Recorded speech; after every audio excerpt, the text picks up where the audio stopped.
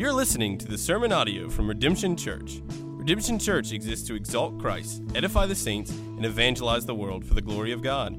For more information on Redemption Church, just go to redemption.church.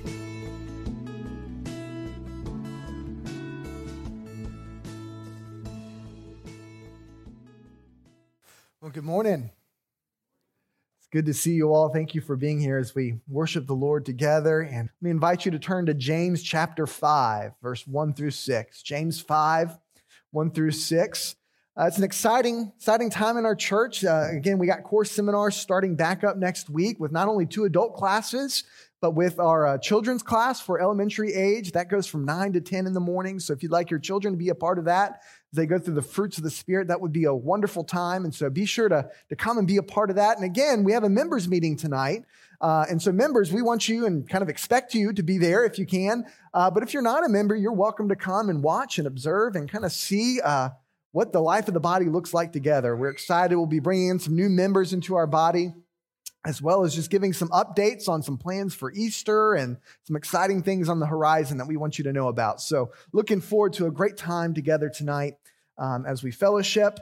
But now we want to focus our attention on the Word of God and hear from the Lord this morning from James chapter 5, verse 1 through 6. So let me read this text for us, and then we'll get started together this morning as we heed God's Word.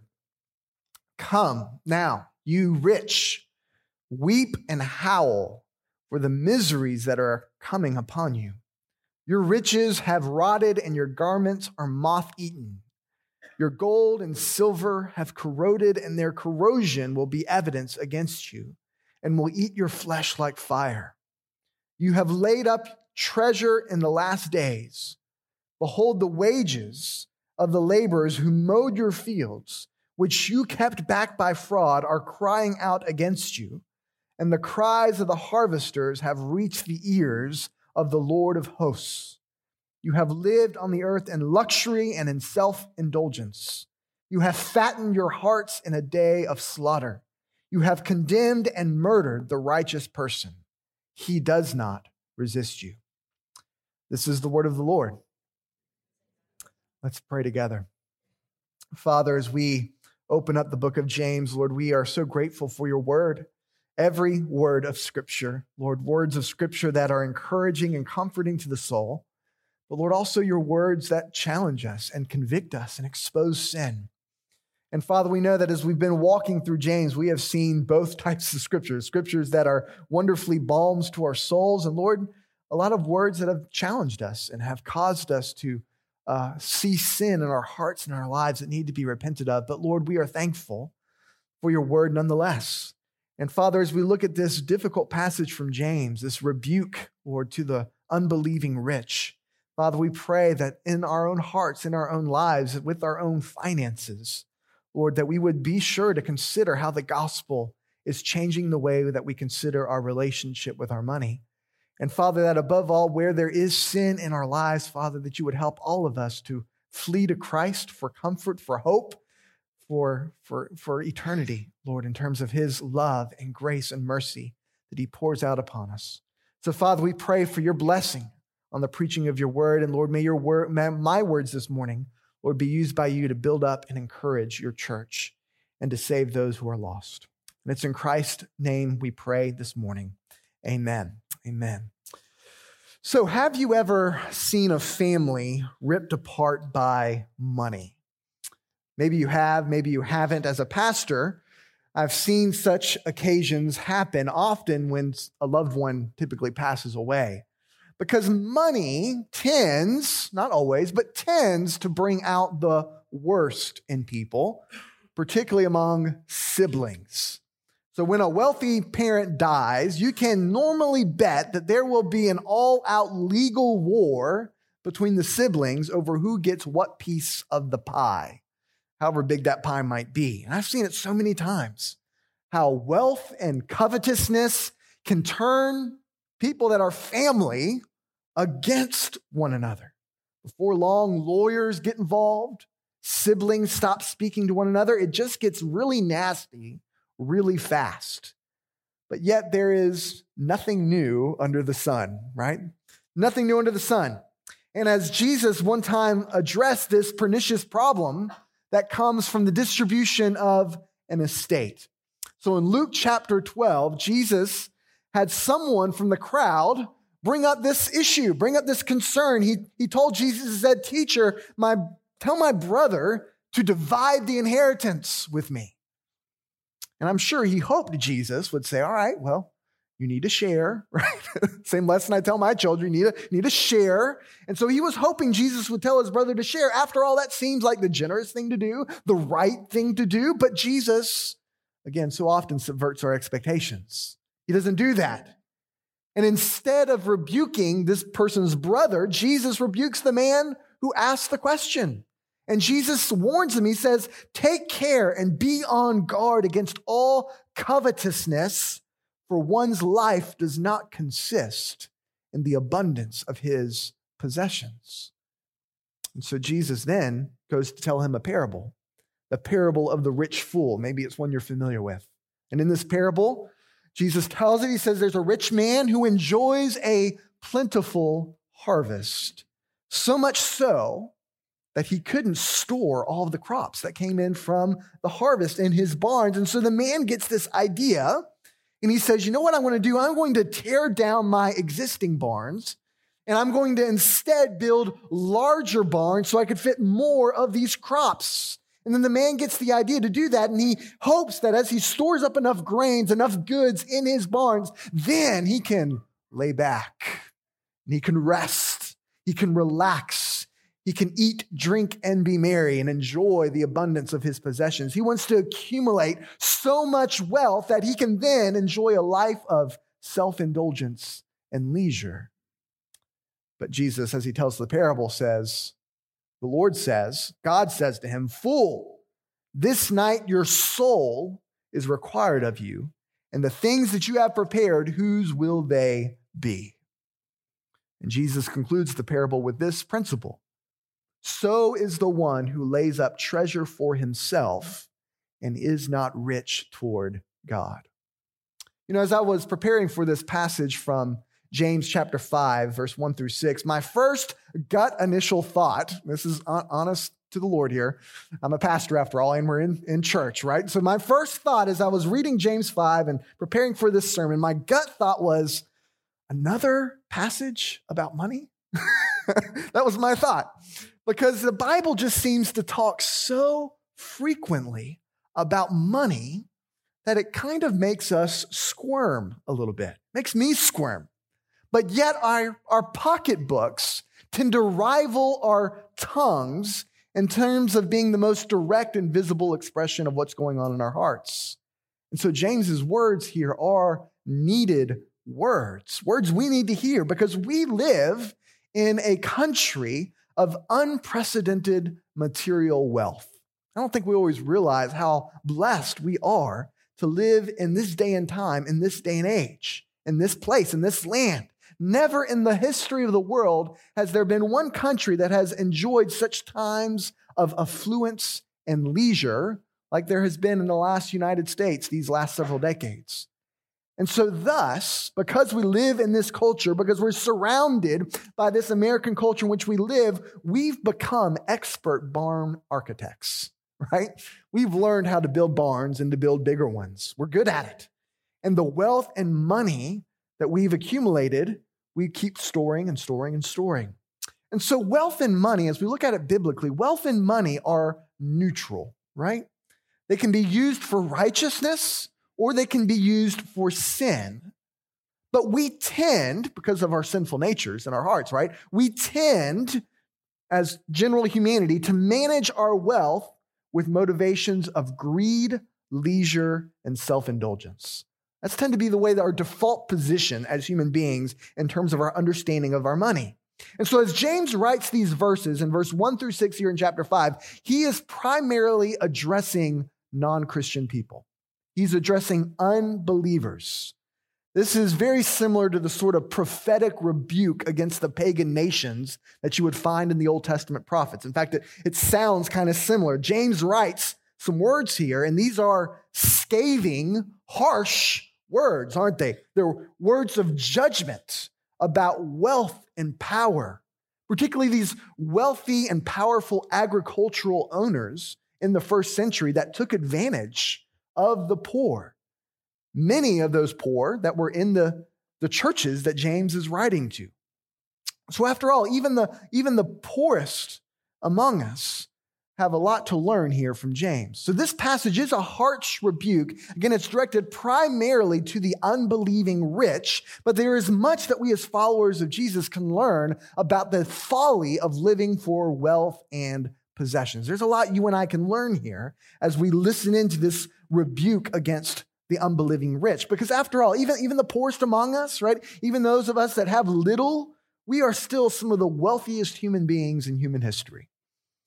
And we can easily get caught up, whether we're rich or whether we're poor, we can easily get caught up with the foolishness of materialism and greed that so often dominates our culture. And if we're not careful, we Christians, we followers of Jesus, we who are living for the kingdom of Christ can become unintended master architects and joining the world in assembling bigger and bigger barns.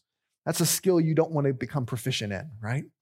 So let's hear these words of James humbly as we listen to James' rebuke of the unbelieving, wealthy, and powerful. So in James 5, 1-6, he's warning the rich of the fleeting foolishness of living for possessions, and he rebukes the rich for using their wealth and their power to oppress other people, particularly the poor. Because those who live for money and stuff, James says, you're going to one day find it all burned up, all gone. And then, James says, you will experience the judgment and the wrath of God at the end of the age. And so James shows us, helps us as believers, as we look on his rebuke against these unbelieving rich, he helps us see that we as Christians, we have to have an eternal perspective when it comes to our wallets. And as James shows us the folly of living for stuff, I hope that we will come as Christians, as believers in Jesus, to see the surpassing treasure and value of Christ. So in sum, here's the sermon summary for this morning. Do not love worldly treasure, which corrodes away, but instead cling to the eternal treasure of Christ. Do not love the worldly treasure, the stuff of this world, the possessions of this world, the finances of this world, the stock portfolios of this world. Don't love that. After all, it's all going to corrode. It's all going to disappear. It's all going to burn up. But instead, cling to a treasure that is eternal, that is forever, that will last, the treasure of Christ. So as we think through this passage together, let's first observe this morning that first principle there, that worldly treasure corrodes away. And we see this in verse 1-3 of the text before us. So as chapter 5 opens, James specifically addresses the rich. And as he does, he is not categorically rebuking all wealthy people or all rich people or riches in and of themselves. James is not saying, all right, we got to be careful here because we don't want to misunderstanding. He is not saying that having money is by default sinful. It's not what he's doing. But rather, as we pay careful attention to the context of the passage, we see that James is speaking specifically to those not who have riches, but those who live for riches. There's a big difference there, right? Those who live for riches, and not just those who are living for riches, but those who are oppressing other people in order to gain more riches. After all, as 1 Timothy 6:10 tells us, for the love of money is the root of all kinds of evil. That's who James has in his crosshairs in terms of this passage. So as James writes these words, he describes quite vividly, right? Look at verse 1, the weeping and howling that the rich will have at the end of the age. James is telling us that at the coming judgment, there will be a great reversal that is coming, that those who have it all now will end up having nothing at the end of the age. When it comes to wealth, we have to have this sort of eternal perspective. So we so easily find ourselves, don't we, allured with our possessions, the shine and the glimmer of new things. We can so easily get caught up with our identity and our stuff that we buy, the brands that we attach ourselves to. But all of this is foolishness, isn't it? It's all transient. It's all temporary. All of this, James is reminding us, all of this stuff that we put such value in will one day burn up at the end of the age. So there's this inherent foolishness, this folly of barn building, of accumulating more and more stuff. And as Christians, we've got to be so mindful of this danger, of this proclivity, of this temptation, because we can't fall into this trap that so many of our age do, thinking that this world is all there is. Carpe diem, eat, drink, and be merry, for tomorrow we may die, right? Life is short, but there is a life to come, right? And as Christians, we believe this, we know this, that life is brief. These few decades that we have on this earth will come and go in a blink of the eye. And when they do, eternity awaits you and it awaits me after death. So what that means is that what we do in these brief decades that we have on earth, they matter. They matter because we will spend our lives on the rat race treadmill of material accumulation, or we will instead see our resources as tools to be made to make an eternal investment. Which way do you think about your finances? Are you on that treadmill of material accumulation, acquiring more and more and more, or do you see the money that God has given you as a tool to make an eternal investment? You see, the unbelieving rich will find themselves howling at the end of the age because they've trusted their wealth, their power, their status. That is what they're trusting in. And all of that, James says, is going to be stripped away. All of it's going to be gone when King Jesus comes back. These signs of their opulent power and prestige and privilege, all of that's going to be gone. So in James's day, the way that you established yourself on the social hierarchy was three ways. There are three ways to flaunt your wealth, if you will. There was your food, there was your clothing, and there were your jewelry. Your food, your clothing, your jewelry. And notice that James mentions how all three of those are going to be gone on the last day. You see what he says here? Look, verse 2, your riches have rotted. Your garments are moth-eaten. Your gold and silver have corroded, right? What does James say? Well, your food that you love to eat and be self-indulgent in, that's all going to rot. It's not going to be there anymore. The clothes that you flaunt, your wealth and your privilege and your status as you walk about town, well, all of that's going to be eaten by moths. You're not going to have that anymore. The gold and silver that you've piled up is going to corrode and disappear, right? Everything, James says, that you are trusting in, you unbelieving rich, everything you're devoting your lives for, all of that is going to be taken away. And not only will it be taken away, but it will be used as evidence against you before the courts of God's righteous judgment. You see, instead of using their gold and their silver, their wealth, to meet the needs of others and investing it into Christ's eternal kingdom, instead, they're accumulating larger and larger piles of stuff that will one day just corrode. And everything that they trusted in, everything they've worked for, everything they've built their lives around, James says it's all going to be taken away. And that mountain of ash that you've been accumulating will be used as evidence against you. You see, instead of using their gold for serving others, they're using it for themselves. And that pile of cash that they've built their lives around will one day corrode, leaving behind the damning evidence, the undeniable proof that they deserve the flesh-eating fires of hell. And those are harsh words that James gives, but they're words that need to be heard. And as Christians, we have to be on guard against this temptation, right, of hoarding wealth, Though James isn't speaking against wise planning and saving to care for yourself and family, James wouldn't say there's anything wrong with that. It's good to be prudent. It's good to be wise. It's good to be a good steward of the resources that the Lord has given you. This is a wise and biblical things to do, but James is forcing us to ask the hard question, when is enough enough? When is enough enough? When does my saving become hoarding? When have I crossed the line of being a good steward of my wealth to being a hoarder of my wealth?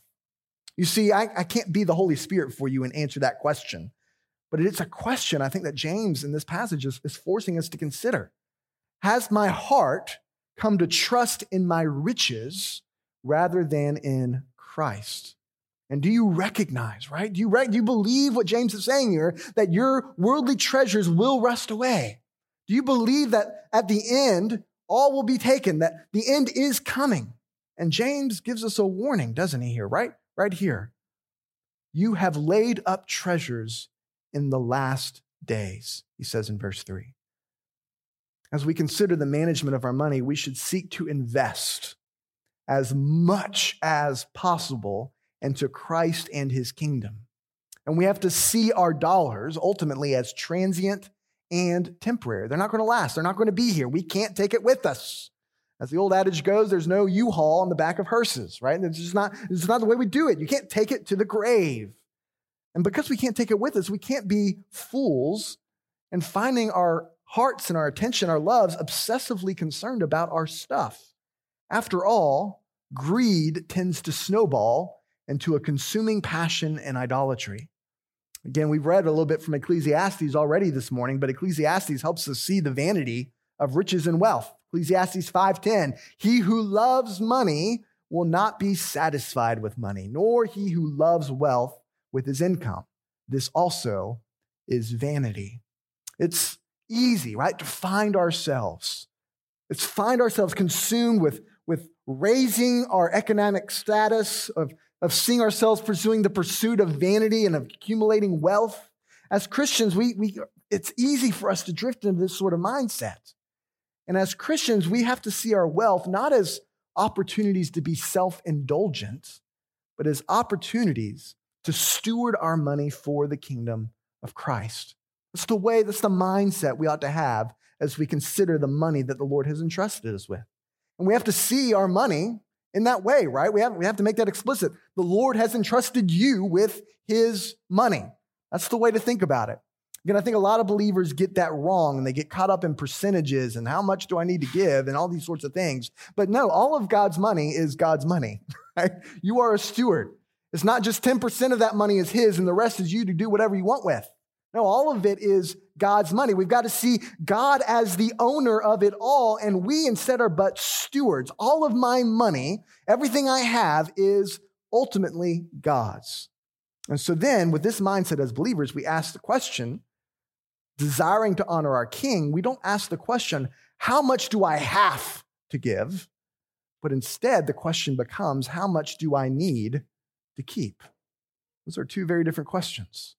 The generosity of God's grace will make us overflowing with generosity to others as we sow and invest in the kingdom of Christ. So let me encourage us all today, right, to cut back in self-indulgence so that we can be more generous to God. We'll talk a little bit more about self-indulgence in the second half of the passage. But in our financial planning, let us steward our funds in such a way that our money reflects kingdom priorities. And again, this is not just for wealthy people to think about this, but those of us who are only scraping by. Take a careful look at your monthly expenses, or even keeping up with your monthly expenses, right? Keep up with them. Be a good steward. Know where your dollars are going. And ask yourself the question, am I only scraping by due to little income because I don't make a lot? Or am I only scraping by because my budget is filled with selfish indulgence, unnecessary purchases, brands that I don't need, always eating out, constantly focusing on my entertainment? Look at your budget and prayerfully ask the Lord, in what ways can I cut back on that which is unnecessary so that I can be more generous towards God? Because if the Lord has blessed you abundantly financially, then the Lord has given you a wonderful opportunity to provide, to invest yourself into his kingdom. So don't fall into the trap of the unbelieving rich, of hoarding money and lifestyles and lifestyle creep. Live simply, right? Live simply, live plainly. And as your wealth accumulates through your good stewardship, pray about ways that you can use your wealth not to be self-indulgent, but to invest in kingdom work. After all, as James tells us, our wealth will one day corrode. It'll be gone. So use your wealth today for God's purposes. And as you do that, then the investment that you're making today for God's kingdom will bring eternal dividends. Dividends to such an extent that Wall Street can't keep up with, right? After all, Wall Street will shut down. Stock portfolios will cease. But that which we sow, that which we invest into kingdom work today carries over into fruitfulness into eternity. Overall, it's been so encouraging to see how generous you as a body have been as a congregation to the Lord in Redemption Church. Because if it weren't for you members and your generosity, then Redemption Church wouldn't be here, right? It takes money, it takes funds we don't have doors, but if we did, to keep them open, right? We got office doors now. It takes money to do that. But it takes money to operate a church and to focus on these ministries and to do this together. And so your generosity, your investment into Christ's kingdom has helped us to do just that. However, there is much more that we want to do very soon, including finding a permanent place to meet together. We love CCS, but I'll hasten the day where I don't have to sit up chairs anymore, right? That'd be a great day. And so we want to find that place of permanence of worship to help us establish ourselves in the community. And if that's going to happen, and we pray the Lord helps that happen, it's going to require even more generosity from this body, from our members to help make that happen. So let me encourage you to listen to James's words here and to keep investing, keep sowing, keep investing into God's work here through Redemption Church. And if the Lord leads you, increase your offerings to the church. If the Lord leads you to give above and beyond, then give to our building fund to help us make that happen. But let's show the world through our giving, through our generosity, where our true treasure lies, and that our treasure is Jesus Christ. But above all, we have to really heed James's warning here. Don't fall into the wisdom of this world that the unbelieving rich so often ensnare themselves with. It will all burn up in the end. It's all going to be gone. So invest your wealth now so that you might support the advancement of God's mission. Give faithfully to your church. Give faithfully to missionaries. Give faithfully to the causes of church planting. Support other Christian organizations that are about the work of the Great Commission. Invest in them financially because you don't want to lay up treasures in the last days only to find it burned up, as James warns, but rather with open heart and with open hands, give generously, sacrificially to the cause of Christ. And that leads to the second aspect of James I want to highlight for us, is that judgment will come to the oppressors. Judgment will come to the oppressors. Throughout the history of humanity, wealth has often brought individuals great power. Wealth and power often go hand in hand. And recurrently throughout human history, those who have wealth have power, and that those who have power tend to oppress the poor. And as James writes this scathing rebuke against the unbelieving rich, he rebukes them for their injustice of their oppression of the poor, which no doubt includes the Christian believers to whom James is writing. Let's read what's going on here in verse 4. Look at what James says. Behold, the wages of the laborers who mowed your fields, which you kept back by fraud, are crying out against you, and the cries of the harvesters have reached the ears of the Lord of hosts. What seems to be going on? What is the practice that James seems to be rebuking here amongst these unbelieving, wealthy agricultural owners? Well, what would happen is that they would invite others to come and work for them and to help harvest their crops. But yet, as the wealth of these agricultural farm owners increased, they would often fail to pay those who come out and work for the day, or they would delay their payment. Oh, I'll pay you later, right? And this was no minor thing in those days. Because after all, if you didn't get paid at the end of a day's of work, you didn't have anything to eat that night. It was that serious. And so these wealthy farmers would oppress their workers. They would hold back wages, failing to give them the wage that they've earned, that they've deserved, that they said that they would be paid, while these wealthy farm owners would gather up their harvested crops and enjoy the luxury and self-indulgence of their possessions. This is what James is rebuking here, this sort of oppression of the poor by these wealthy farmers. But yet James reminds them, these farmers, and he reminds us today that the Lord hears the cries of the oppressed. Right? No one else might hear them. Other people might suppress them, but the Lord hears the cries of the oppressed. James says, behold, the wages of the laborers whom you mow down, which you have kept back by fraud, what are they doing? They're crying out against you. And the cries of the harvesters have reached the ears of the Lord of hosts. The Lord hears, the Lord knows. Nothing is hidden from his omniscience, his judgment, his sight, his understanding. And those who use their wealth and their power to oppress other people, James says they will find themselves under the wrath and judgment of God, who defends the cause of the lowly. God will bring swift judgment, James says, at the end of the age. So today, these wealthy these wealthy farm owners, they lived in luxury and self-indulgence, but look at what James says. He says they're actually only fattening themselves up for the day of slaughter. Look at verse 5. You have lived on the earth in luxury and self-indulgence. You have fattened your hearts in a day of slaughter. Judgment is coming, James says. Judgment is coming. The blood that they've spilt in murder, oppressing the poor, will cause their blood to be spilled. Every little child that died because he failed to pay his father to work in the field that day, they will be held accountable before God for the blood that these oppressors have spilt. Like the blood of Abel crying out to the Lord, the shouts of these oppressed workers will cry out to the Lord. And the Lord will hear those cries. And these unbelieving, wealthy oppressors, these people who exercise injustice, they will be condemned by God on that day. And even though James is speaking here to the unbelieving rich, those who use their wealth for power and to oppress and murder others, I think there are two applications here that we have to camp out on in terms of our own wealth as followers of Jesus.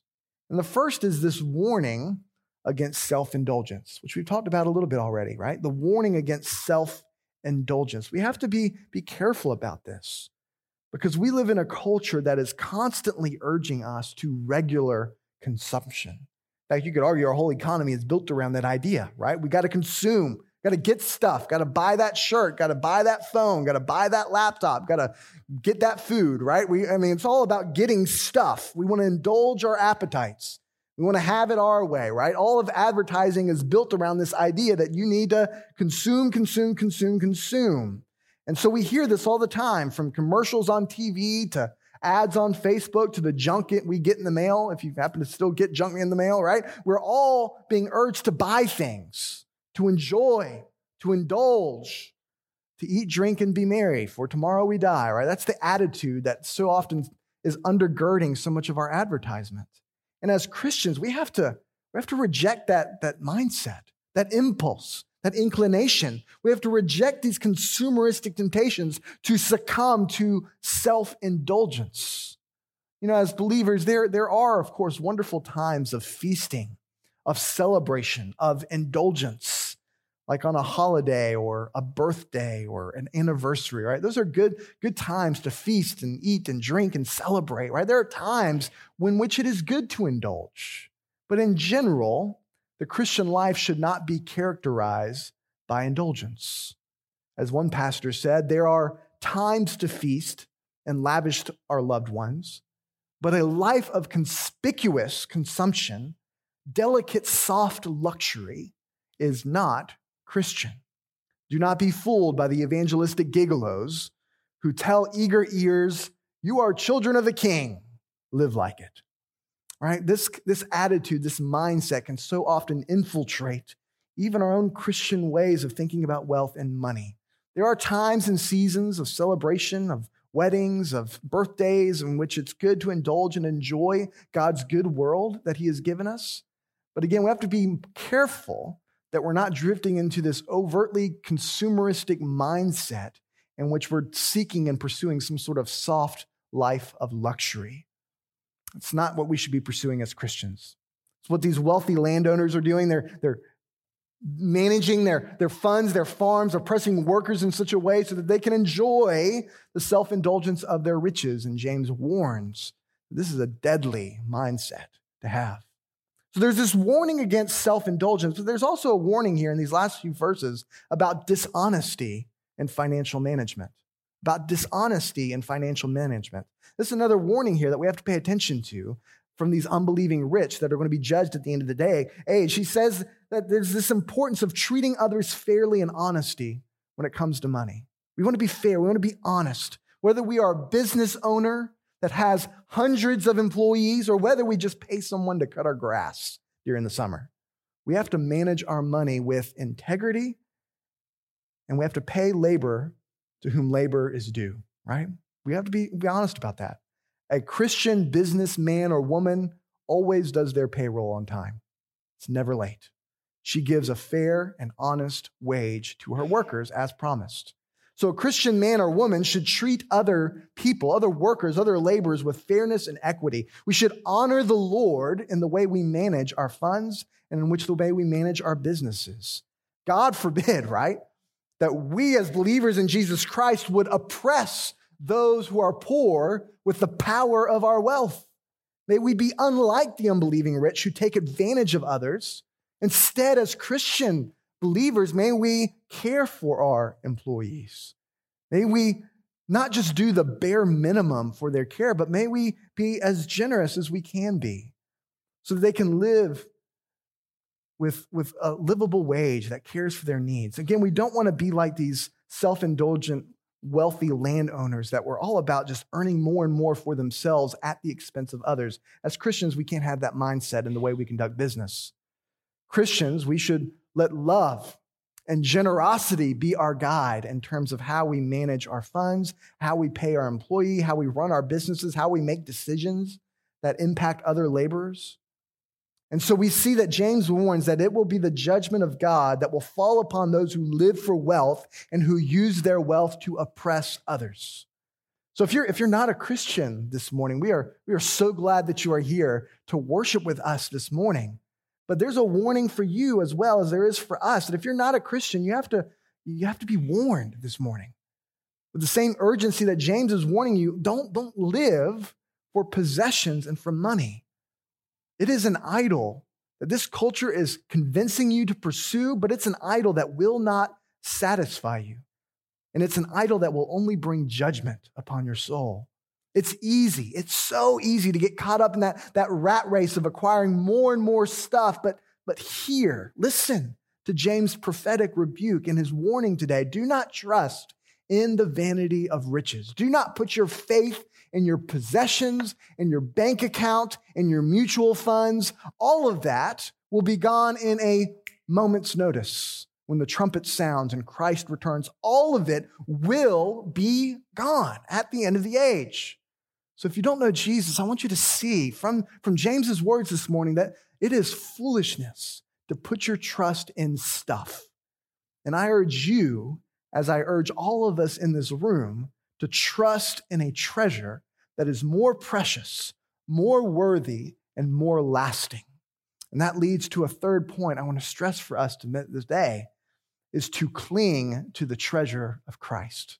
Cling to the treasure of Christ. This is so important as we think about the foolishness of earthly treasures, how they're going to corrode and go away. We want to cling instead to a better treasure, an eternal treasure. We want to cling to Christ because we can so easily be seduced by these alluring treasures of the world as Christians. And as believers in Jesus, we have to discover Christ as all the more beautiful and all the more precious to your soul. Indeed, if you hope to break your heart's grip on the frivolous and temporal stuff on your life, if you want to break from that shackle, from that bondage, then the answer is to find your heart gripped by one who is more beautiful and who is more precious and who is more lovely.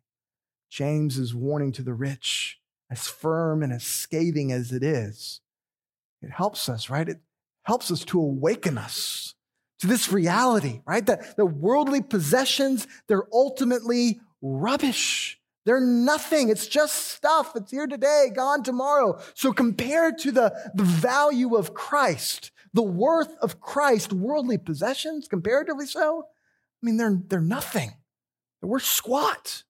And as Christians then, as believers in Jesus who have seen the loveliness of Christ based off of what he's done for us upon the cross, we will forsake then, we'll leave behind the corroding, worthless treasures of this world for the far greater treasure who is Jesus Christ. We will love to that. We will enjoy. Jesus is that pearl of great price, that treasure that is hidden in the field.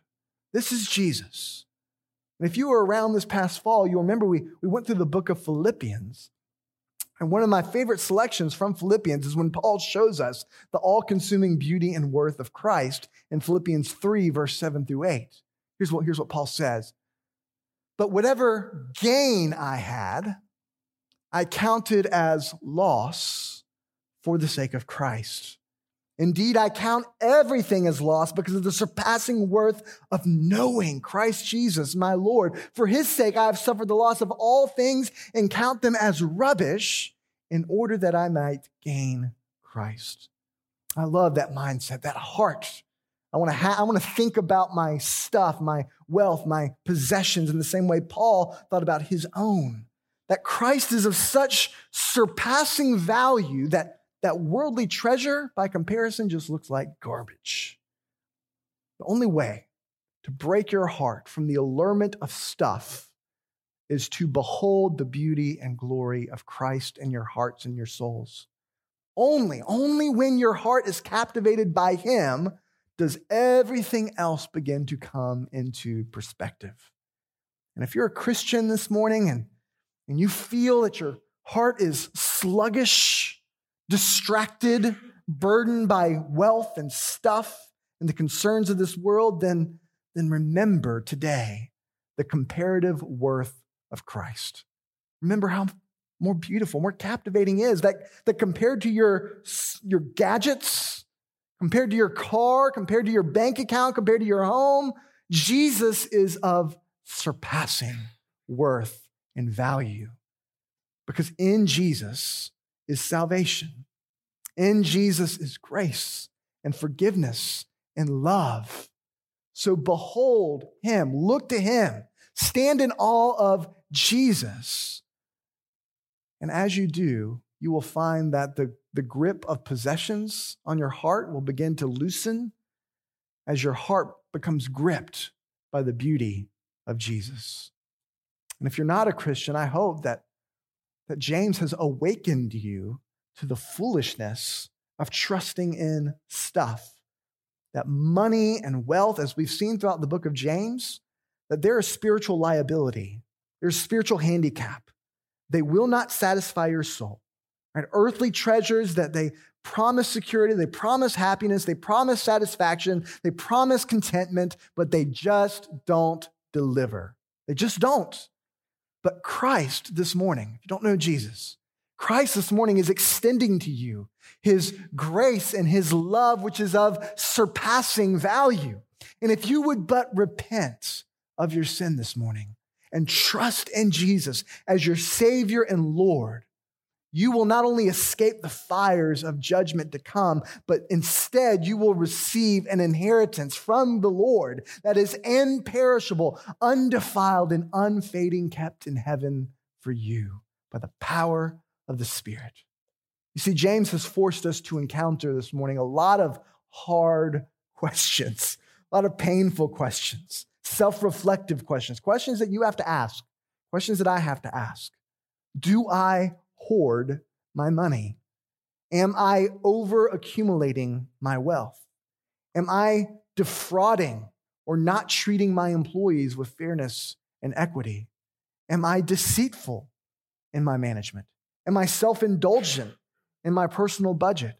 Am I trusting in my possessions? Or am I using my money in a way that shows the world that Christ is my ultimate treasure? Have I been seduced by the siren song of materialism and consumerism in my culture? Or have I become gripped by the beauty and value of Christ as the all-surpassing treasure of my soul? My hope this morning is that all of us would heed James's warning about the foolishness of riches and living for them, and that we would all come to see Christ as all the more beautiful and surpassing treasure of our souls. Let me pray for us. Father, we come this morning so aware, Lord, of how wealth and money and possessions can so easily entangle our hearts and grip it. Father, I know this is a temptation for all of us. And Father, I pray, Lord, for those of us who know Jesus, Lord, that we would recognize the foolishness of living for wealth, of hoarding money. And Lord, that instead that we would become so captivated by the beauty of Jesus, see him of such surpassing worth, that we would gladly see our money not as something to live for, but to generously use for the advancement of your kingdom. And Lord, I pray that as believers, that your Spirit would help us in understanding and giving us the wisdom and learning how to do that specifically, Lord, with our own finances. But Father, we want to display to the world, Lord, that our wealth ultimately isn't our treasure, that we don't find our status based off of our income, but Lord, that we find our status in Christ and in Christ alone, who has come into this world, who has laid down his life, who has become the sin bearer, so that I might receive his righteousness as my own. And Father, it's in light of my identity in Christ that I find worth and significance. It's in the status of Jesus that he's given to me by his grace. And so therefore, my money has no hold over my life anymore. Father, I pray that you would help us to see the foolishness of riches, of living for wealth. Help us to see that it will all corrode away. And Lord, for those who don't know Christ, Lord, who have so easily drifted into this mindset of wealth and possessions for satisfaction and joy, Lord, help them to recognize from James's words, not just how they don't satisfy, but Lord, that they only bring judgment when we live for wealth. Father, I pray, Lord, that those who don't know Jesus, Lord, that they would flee from the condemnation of their sin, but Lord, that they would look to Jesus, that they would turn from their sins and trust in Jesus by faith, that they would repent and believe in Christ so that they might be saved, so they might have eternal life, Lord, so they might know the love and the value of Christ above all else. Spirit, as we respond to your word this morning, we pray that you would come and meet with us. Lord, where there is sin in our life, lead us to conviction. Lord, where there is a need to be obedient, Lord, give us the strength to obey. But Lord, above all, in all our failures and all our weaknesses and all our sins, may we find our rest and trust in Christ alone this morning. And it's in Jesus' name we pray. Amen. Amen.